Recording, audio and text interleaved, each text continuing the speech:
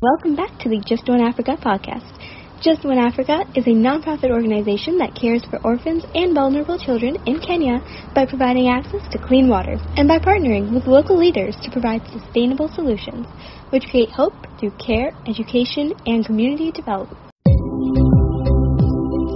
I'm your host, Kishmira Pandit, and I'm currently a stateside headquarters intern at the Just One Africa organization.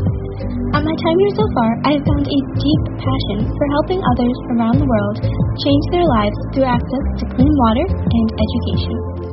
So, each week I'll be sharing with you the newest information regarding Just One Africa and inspiring interviews with the amazing people who make it possible.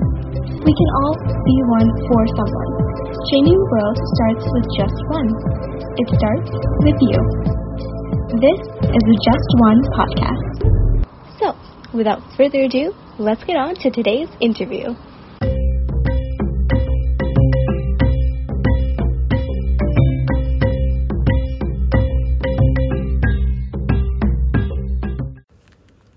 Welcome back to the Just One podcast. Today we are joined with the amazing Mrs. Amy. Mrs. Amy is the founder of Just One Africa, creating an organization which continues to create sustainable lives for thousands of children in Kenya. Through providing access to clean water, education, and community empowerment. She's also a mom to her wonderful children, is determined and dedicated, and always on the go. So, without further ado, I'm so glad to introduce to you Mrs. Amy. Hello!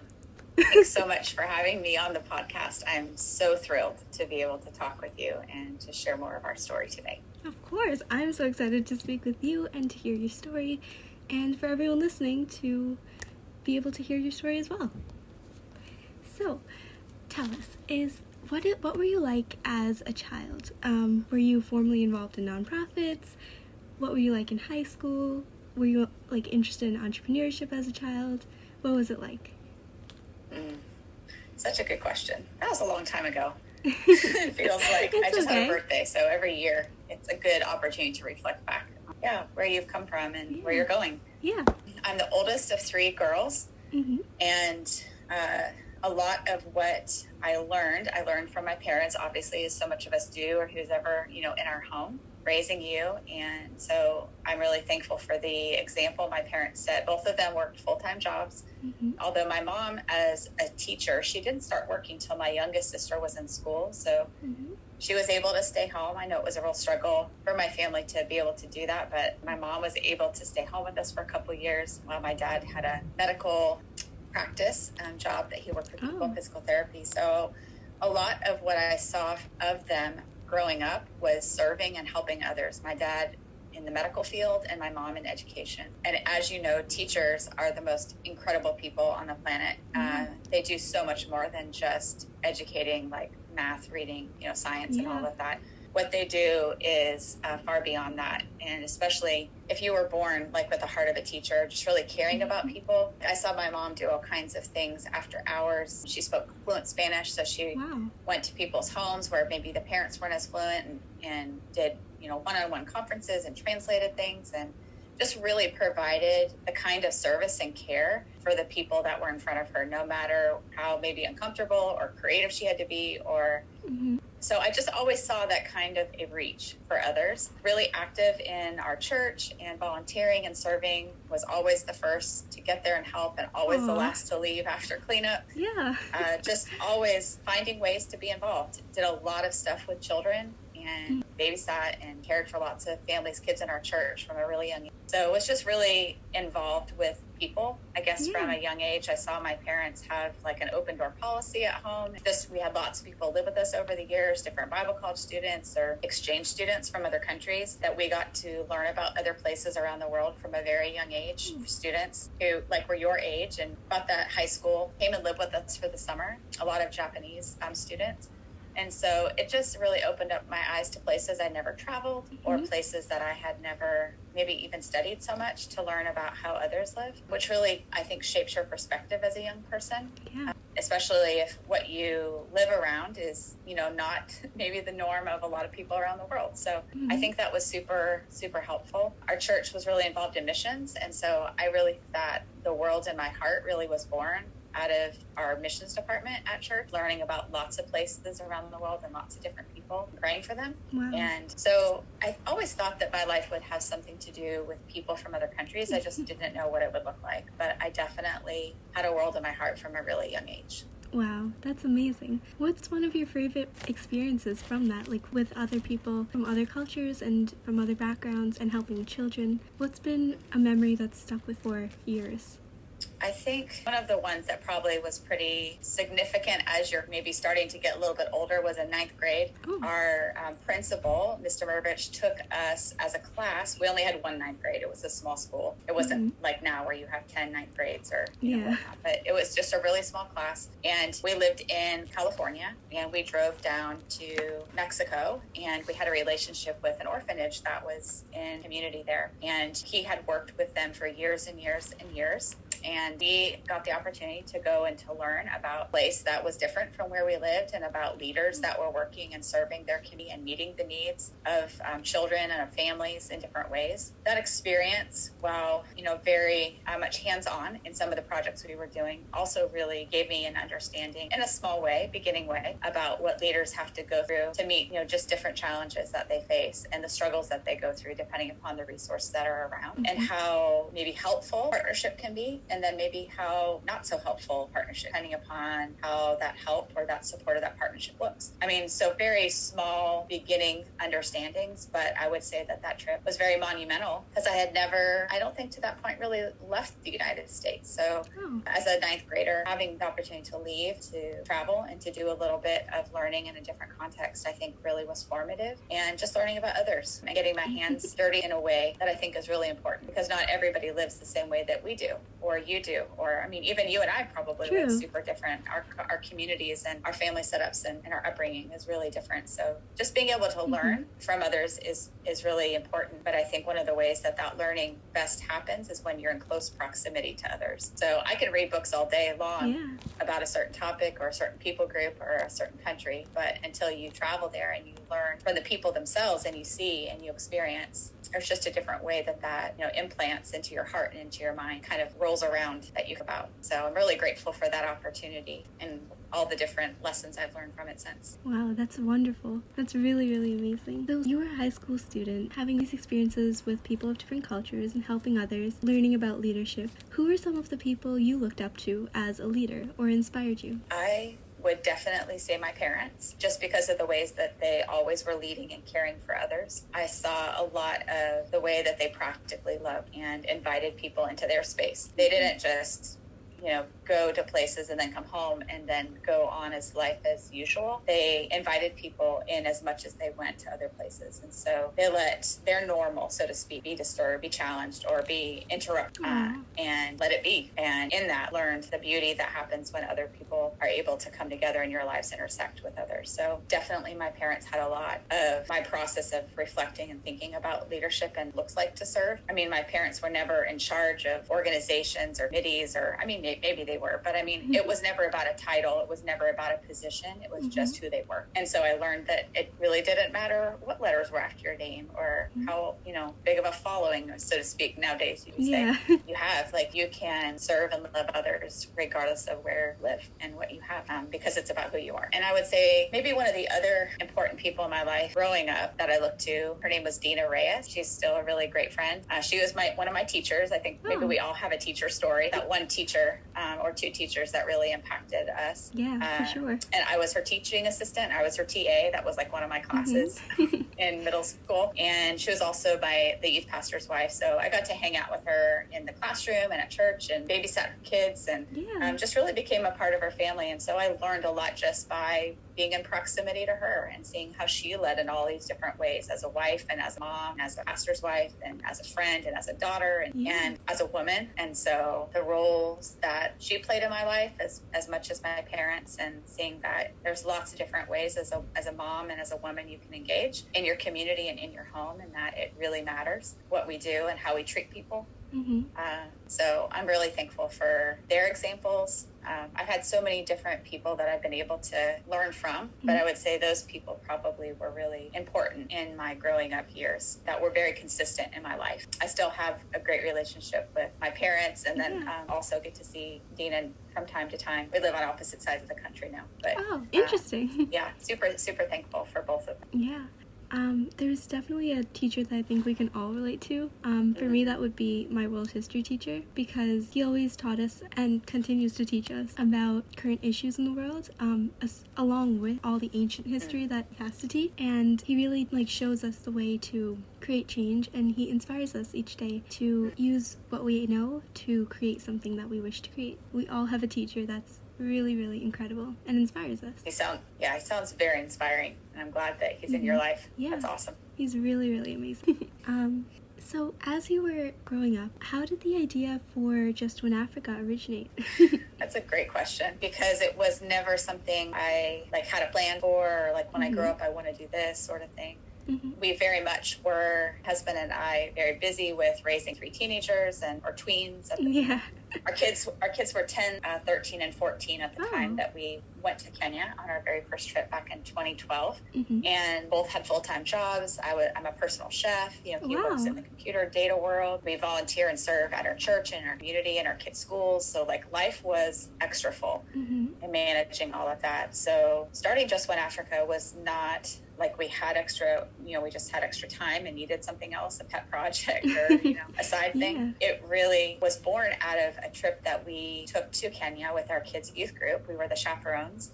And they were too young to go by themselves, but we had always wanted, it was a huge goal as a family to go and to serve and to learn together and to be able to process together and just reflect, because a lot of what we have always done with our kids from the time they were super little was to get involved in the lives of others and to serve and to love, just out of a response of who we are.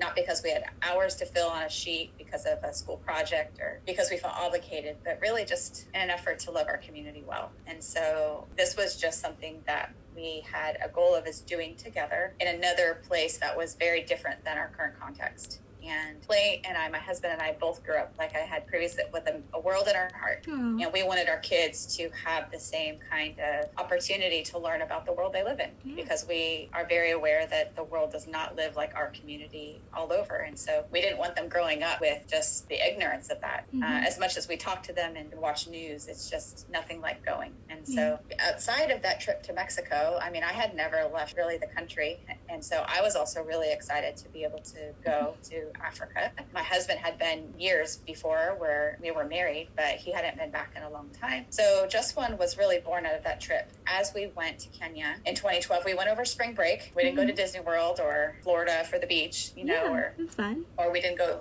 ski. I guess you can ski over spring break in some places. There's still snow.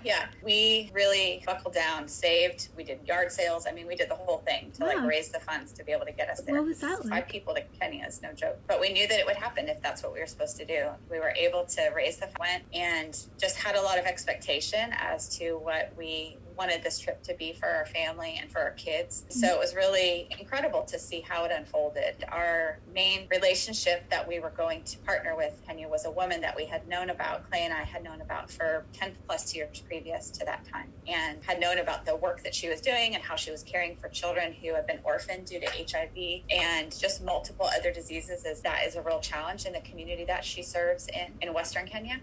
So in our effort to go and learn and not just do, we got up close to a lot of the people in our community and the women in her community that were widowed to learn about their lives and about the challenges that they face and how they were working together to overcome them. Through that, we were building a project with the local community that they had asked us to help with, and that was to help rebuild this home for a widow. Her mud hut was really falling over. It had fallen into poor disrepair. And when we stepped into the hut, I noticed that there was this little bundle on the ground, and it looked like there was a child on the ground, but it seemed kind of interesting as to why a baby would be on the ground in the way that they were. And they pulled back the sheet, and there was this child laying under the sheet, and I asked what was wrong. Maybe about 9 months old. I thought the baby was dead.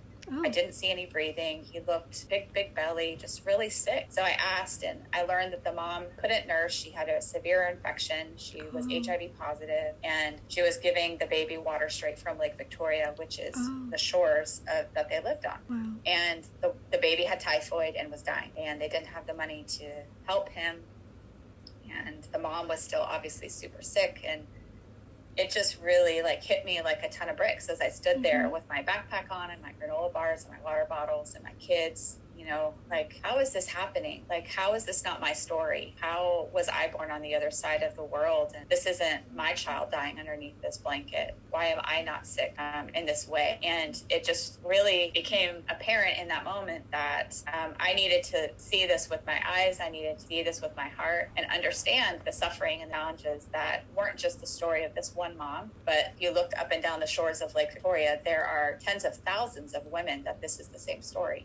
Wow. And so as I stood outside and I stepped out, just really, really conflicted as to what do I do? Like, I'm not a doctor. Like, I'm only here for a few days and then I'm leaving. But like, I can't walk away from making a difference in some way. But I didn't know what to do. And so I talked to the woman that we had come to serve with and help in some different projects. And we started then talking about this water issue and how she also suffered from that, how the kids that she cared for also suffered because they also lived on the shores of Lake Victoria. And that was their only water source. So access to water wasn't a problem. It was just the water they had access to was highly contaminated. It was causing people to die. So conversation around water filters started because we have water filters here when our family goes camping. And we use them as, you know, what we use to clean the river water, the creek water. Yeah. So we have water. We wondered, I wonder if this would work in the places that we're visiting right now and if this would be a solution that this community would embrace. Are there any other people doing this where we are today? Yeah. Are there any other water filters people are using or selling, or, you know, how is that going? And so really the water conversation started from there. And so as I began to look up and down the shores of Lake Victoria, I also got highly worried because I wasn't sure how do we solve this for all these women? How do we solve this for these families and the challenges they face? And then kind of feeling like throwing your hands up in the air and like, what's the point? Yeah. If you can't help like literally everyone from stopping these deadly waterborne diseases, like what is the point? Yeah. It felt very hopeless in that moment. But I was reminded of a story in the Bible where there's a story about a shepherd and sheep, and it talks about how the shepherd left 99 sheep to go after the one that had gotten lost. And so that story came to my mind, and I thought, well, if God thinks that one person is worth going after and he left everybody else to go after the one, then who am I to say that one person's not important enough to do what I can, even if that means maybe that I can't help the other 99, so to speak. And how much, you know, God's love is for each of us. And so that's not insignificant. And so the person in front of me is what matters and who counts, and their life is precious. Just like my children's lives are precious, this woman's life and her children were precious. And so from that, I made a commitment that no matter who was in front of me, whether it was one person or 5 people or 99, so to speak, that I would do what I could for the one in front of me. And then our heart is that in doing so, their life would be so touched and empowered that then they also can touch the lives around them. Yes. And so it becomes not so much addition, but really multiplication. Yes. But it starts with one person. And so really one person isn't insignificant. If you look at the math, you know, that compounding interest, right? Yeah. That's really powerful. So if all of a sudden you're reaching all these ones in front of you, then the multiplication and the compounded interest, so to speak, the impact of what they're able to create far exceeds your ability in that one life, but you'll have to start somewhere. So we decided that we would move forward in our talks with this woman and that we would do what we could for the one in front of us. And that's really where Just One Africa was born, out of that experience, specifically around the water issue, and then learning about the needs that this woman had around sustaining the work that she was doing in light of helping the children who were orphaned and or abandoned due to the post-election violence that happened in the late 90s. And so as we begin to hear more stories about the challenges she was facing and what vision she had for her and the solutions that the women in her community she was empowering and rallying and educating with different topics, we thought, wow, if we could pour into this woman, if we could help resource her, the impact she has is on literally thousands and thousands of moms that impact then tens of thousands of children. So our heart for leaders that were on the ground doing really important work grew as we understood it wasn't about us having to make maybe all those decisions and learning all the things that we needed to know. We just needed to find the right people on the ground that knew and then resource them to do what they felt passionate about and called to do in their, and that's how change and impact. And so the name of our organization is very intentional and was born out of really what we truly believe, and that has never changed even to this day. 8 years later, we believe that just one person is worth making a difference for, as much as we believe just one person can also make a difference. It goes both ways. And so we hope that the people that we have contact with in Kenya or today with our talk and all the people that will hear about the potential and the purpose of their life, that as their lives are impacted and changed, they also would in turn realize that they have that same purpose and potential to impact others. And therefore the world does change just one person at a time. Wow, that's really amazing. Wow. So just out of curiosity, did you go back and meet that woman after creating Just One Africa and hear her story? So yes, we did. Just One Africa was born as an organization officially incorporated in the state of Georgia in June. So we came back March, April, and then June is when we incorporated and did the paperwork and then started our 501c3.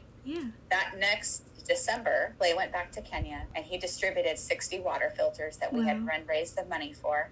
And people came over to this area on boats from islands and other places on Lake Victoria. And Clay was able to get that family that we visited where we were rebuilding her home a water filter. Her husband, so that the one woman who owned the home was actually her mother-in-law.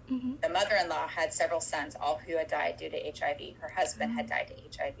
So the woman, the mom of the baby, she was a widow as well, younger than I was, and had several children. But now they have a filter. We worked to put rain gutters on her roof. We got a metal roof for her. And we've been back probably 2 or 3 times to see him. His name is James. He's alive today. His mom was alive. We were able to get him medical care, the mom medical care on that very first trip through the partner on the ground, and then access to clean water moving forward. So that way that won't have to be an issue for them. We trained on hygiene and sanitation and helping to understand where disease comes from and that sort of thing, which is a part of our clean water program now. But yes, that little boy is alive and healthy, and we've had the opportunity to have a couple pictures with him and just connect over time. But the beautiful thing is that mom is alive and healthy today, and she is raising her son. He's not an orphan.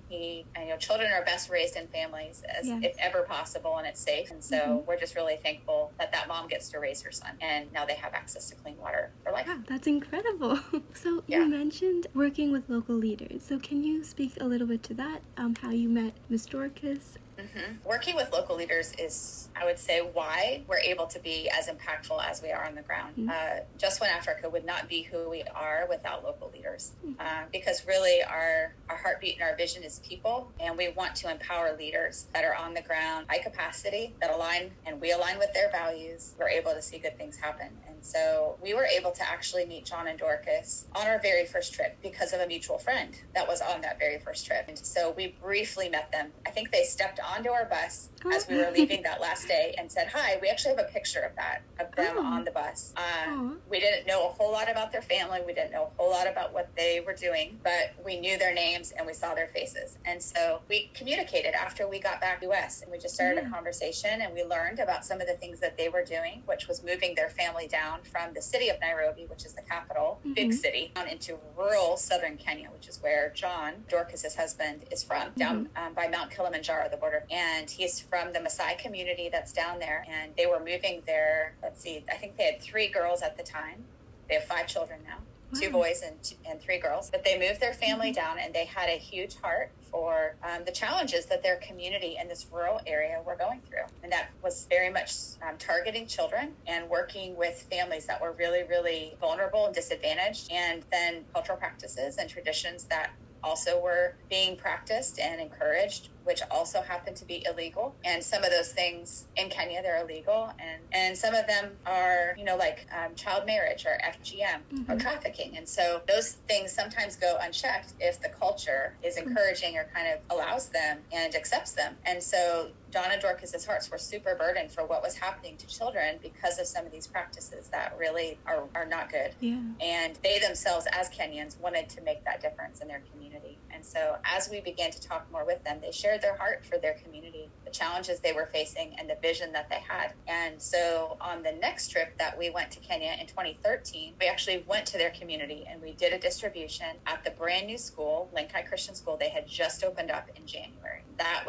It was just a day trip, but that was the beginning of really kind of a slow start to a partnership, to kind of do a pilot project, so to speak, and to learn more about the challenges of the Maasai community and how they were directly working in their community to address those things. Water, though, was one of the issues that they also had come up against because a lot of the people in that used the runoff from Mount Kilimanjaro, the snowmelt, and everybody had problems with typhoid and amoebas. So that conversation was at the top of their list, and it kind of just snowballed from there. Wow. So what's it like now, like working with them, and how does that feel to see it grow? Yeah, the relationship that we have with John and Dorcas has been one that we've been really intentional about, and we care so much for them as individuals, as leaders. We really believe in who they are and the vision that they have for their community. And so when we started Just One Africa, we knew there was a lot we didn't know. We knew there was a lot we didn't understand about working cross-culturally. And some of that we learned through making mistakes. Yes. And some of that we learned through reading books. Some of that we learned through talking to other people that were in the same space doing things around the same topics. And so a lot of that informed how we went about our relationship and growing it with John and Dorcas. We know that they're mothers and fathers and husbands and a husband and a wife outside of the role that they play in community. We want to see them as individuals and as people first, instead of just, so to speak, using them to accomplish what Just One Africa would want to with a project or a program. For sure there is work to be done, and I know they take that seriously as well. And so we knew that we could partner with them as we saw what they were already doing outside of us as an organization on their own.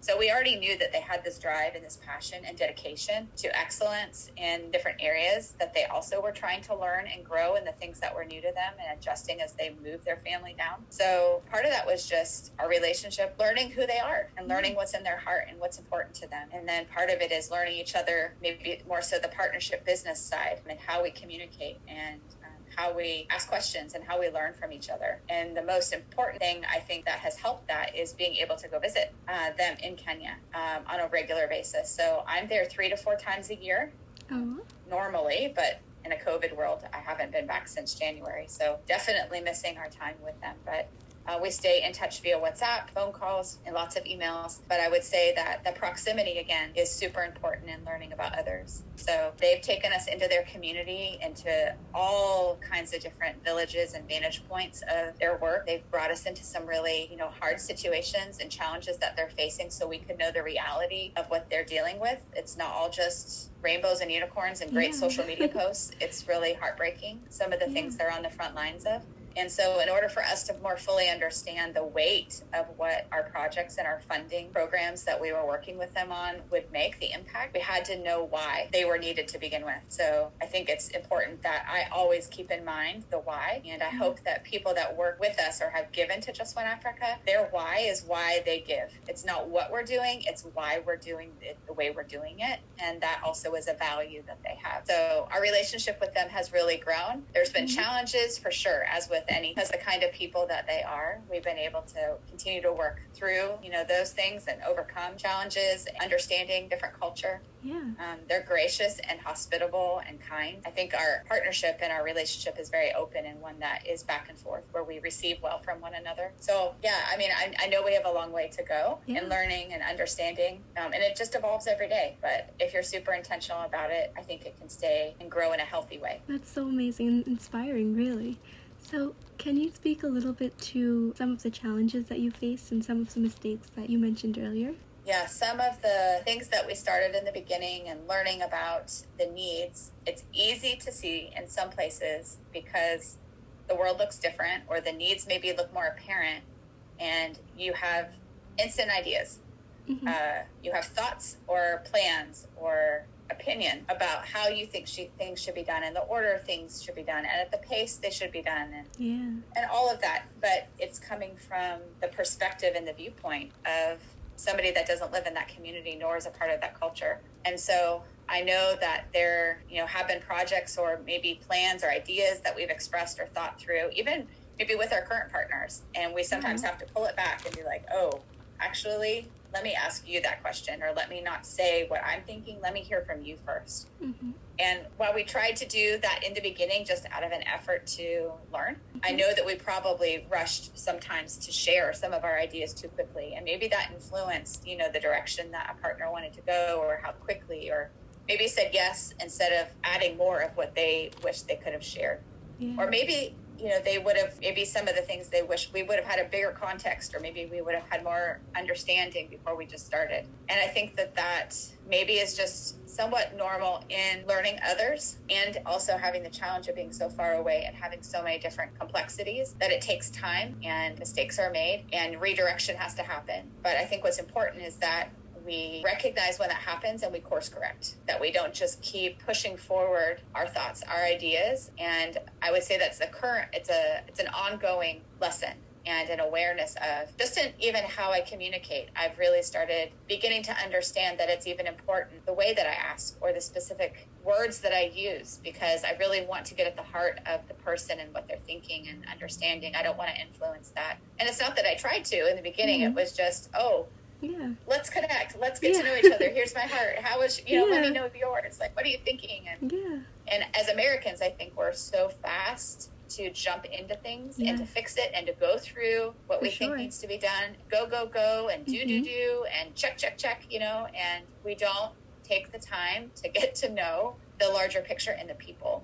Kenny has really taught me that people are more important than anything, and it is reflected in everything that they do. Time is not a factor. Situational inconveniences is not a factor. It's just a part of life. And if that's the way that it needed to happen, that's the way it needed to happen. Like, no one's upset. No one unfriends you because, you didn't respond or you were too late, or people matter. They will take time and talk. There's no rush. And so as Americans, I think it's really an affront to some of the ways that we're used to doing things. And it's not always a good thing. The way we like to do things. Well, actually, a lot of the times it's not. And so I've really had to reframe how I think about being a friend, how I think about being a leader, how I even learn. I'm so grateful for the challenges and the heartache, even the heartache that has brought me to where I am today, because it really has informed how I move forward. Sometimes there are ways we have to learn things, and it means we got to go through the hard. But I just want to make sure we don't keep making those decisions where, it's not ideal or it's not the best for the people that we're partnering with and serving. So many mistakes. I think what's important is we learn and we try and not make the same mistakes again. For sure. Spoke to being a leader and how your perception of that has changed. In what way specifically has that changed, or what specific experience propelled that change in your thought of a leader? In leading in areas that are new or different, I think that I have found learning and being really intentional about learning and listening and understanding have grown me as a leader in the way that I approach things. It's not just an automatic. Some people definitely have leader character traits and qualities and are just born go-getters or rally, can do that. I'm definitely more I will follow you and I will be there and I back you up and to the bitter end. But to learn how to lead others and how to make decisions and how to critically think about things, to be able to get to the point of making decisions in a way that moves forward a vision, can be challenging if you are more the doer and you have to also now transition and becoming the thinker and the strategist. If you're doing certain things where it's impacting others, I mean, it's one thing if it's like my morning routine, right? And it's me. It's another if I'm working with a partner and we're designing a program or a campaign to address one of the needs that they have at the rescue center or at the school, and I may be not well read on the clean water crisis, but I just have this I have this thing at home that I use, and I think that that's what we should do, or I don't understand the issues that the culture also deals with around gender equality, right? And so if I didn't understand how water issues and gender equality work together, then maybe my insensitivity to that topic and to how that impacts the communities we serve could really be harmful in the language that I use and my ideas that I present to our partner and how we even design the program. And because our partner, knows that there's a need, maybe they won't even speak up and challenge me on it because it's a good thing that's needed, but maybe they would have done it differently. So I think in an effort to become a better leader, I've really pushed myself to learn. I read a lot. I listen to podcasts. I watch. I'm on lots of webinars. I read books. I talk to other nonprofit leaders and try and be really intentional about what others are doing so I don't maybe make the same mistakes, or I learn from what they did and I pivot using that same perspective and maybe addressing, the needs that I'm trying to meet in the context of our partners. So I think just continuing to be a learner instead of just thinking, oh, I know how to do this. Yes. In my other job as a personal chef, I can go to the store. I know what my raw ingredients are. I know how to follow a recipe, or I know how to even just come off the bat, come up with something because I've done it for so long. So in that instance, there's a lot of freedom to be able to do something and know and be confident that it's going to work because you're very used to the ingredients and have control over all those things. When you're working with people, that's not the case. And also with topics and cultures that you don't have control over and I'm not well versed in. And so if I want to be confident about the outcome, and that's helping people, not hurting them, then I need to become more well versed in the ingredients of the recipe, so to speak, right? And so that takes a lot of intentionality. And sometimes that means that you have to not move at the pace you want, and that can be super frustrating. But in the end, if you recognize that your value is people, you'll be willing to do what you need to in order to arrive at that goal, even if that means you change your plan 10 times. And especially in this COVID world, we have had to do that with multiple projects. And as frustrating as it is, it's still about people. So we always have to make decisions based on that, not numbers, not data, not great posts and, newsletter info, as much as we want to have good news. And I mean, we've had some great news over this really difficult season, and a lot of good work has continued to happen. But I mean, when you feel like you are pivoting all day long, it can just be, are we ever going to move forward? And I'm sure a lot of us feel like that right now. Are we going to ever move forward and create some momentum? And I think in different ways, if we are intentional, we will find ways to be creating momentum in our lives, just in different ways. It's just going to look different. And it can be really important. It can be things we've neglected maybe for a really long time that we need to pay attention to and kind of do some tending to that will help us in the larger picture create the momentum and the forward motion we want. So as a leader, you're always reevaluating those things. But in the end, you also have to make decisions that put that step, your foot right in front of you. Yes, that's so inspiring. To speak to the ingredients of Just One Africa, have there been any times when you have met with someone and the cultural difference is evident, and how has that caused a redirection? Those are really good questions. What things would I say are the ingredients? Definitely people. The ingredients are also problems, cultural challenges, and nuances that are really important to how you would go about solving those problems in the best interest in front of you.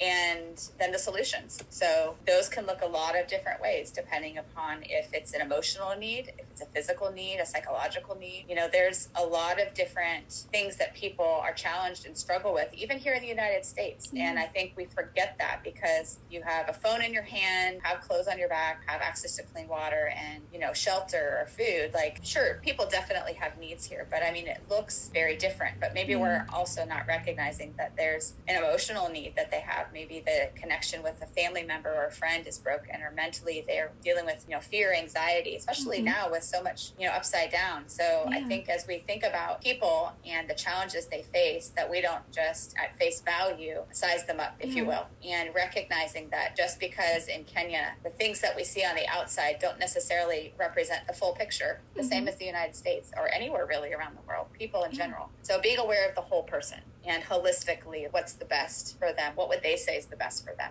And then staying really close to who those leaders and those people are so you can learn what their problems are. Like I could say maybe 10 things off the bat that I think might be their problem based on what I see. But really the conversation with them, they might be fine, with some of the things I think would be a problem for them. And then also, how do they see those things changing? How would they like to see those? Do they want to change any of them? Yeah.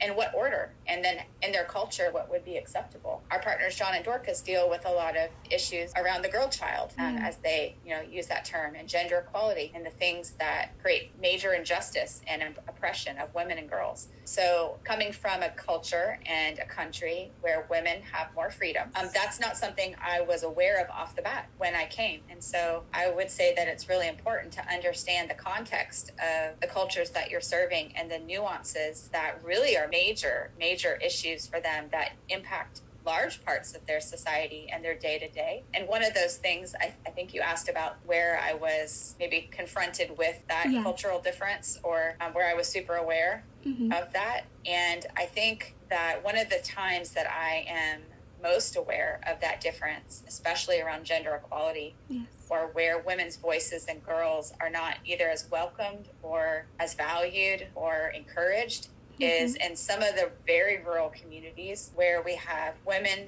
and men sitting on opposite sides, or women are in the back and men are at the front, and who's expected to be served first, and how that, and I'm not critical of their culture and the reasons why they have certain practices and traditions, and even the reverence and the respect that they have in different levels of their leadership, because they have chiefs and they have elders and they have, this whole order within the local government and their villages. I mean, it's absolutely amazing. So, and there are reasons why that has worked and why that's needed to be there for, hundreds and hundreds of years, thousands and thousands of years. So I'm not necessarily saying that it's wrong or bad, but how those men treat the women and those cycles of oppression and injustice change and improve to allow more freedom, and maybe in some areas where they're not quite there yet. And so in our distributions in very rural communities, I have not Maasai in some of the ways that things happen, or how the men treat me or not, how I'm allowed to speak. So I appreciate and I value the culture that the Maasai come from and the beauty of it, but also recognize the cycles of oppression and injustice, specifically for women and girls,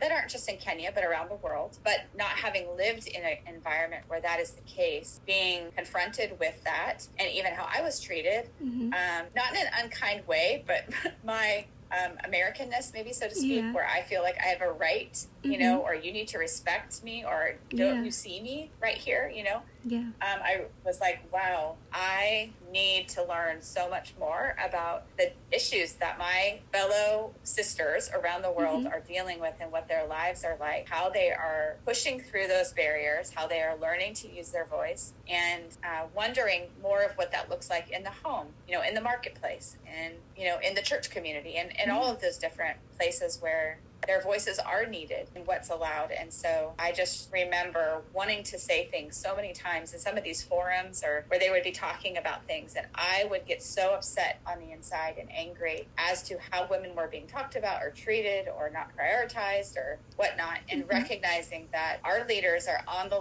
front lines every day working on these issues. There has been tremendous progress, but just like with most global issues, there is still work to be done.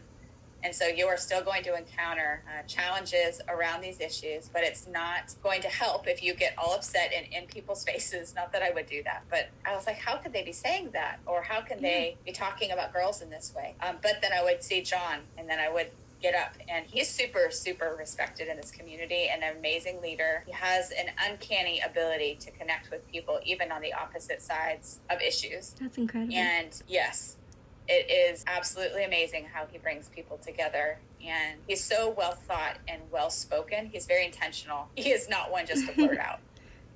Interesting. But in doing so, he then makes space for Dorcas, and he invites his wife to come up, and then demonstrates an example of how a Maasai, Kenyan, strong leader man can give his wife a platform, encourage her voice, and acknowledge her in the midst of that environment. So here I am, frustrated, right in the corner as to how I feel like people are being pushed down and women's rights. And then I see John and Dorcas get up and in this display of mutual power and respect and authority and love for their community. And I see things turn.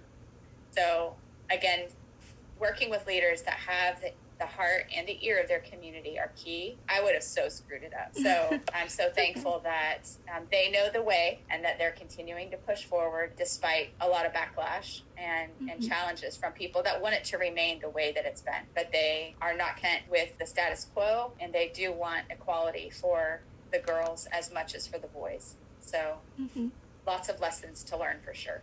For sure. For me. Yes, I think for everyone.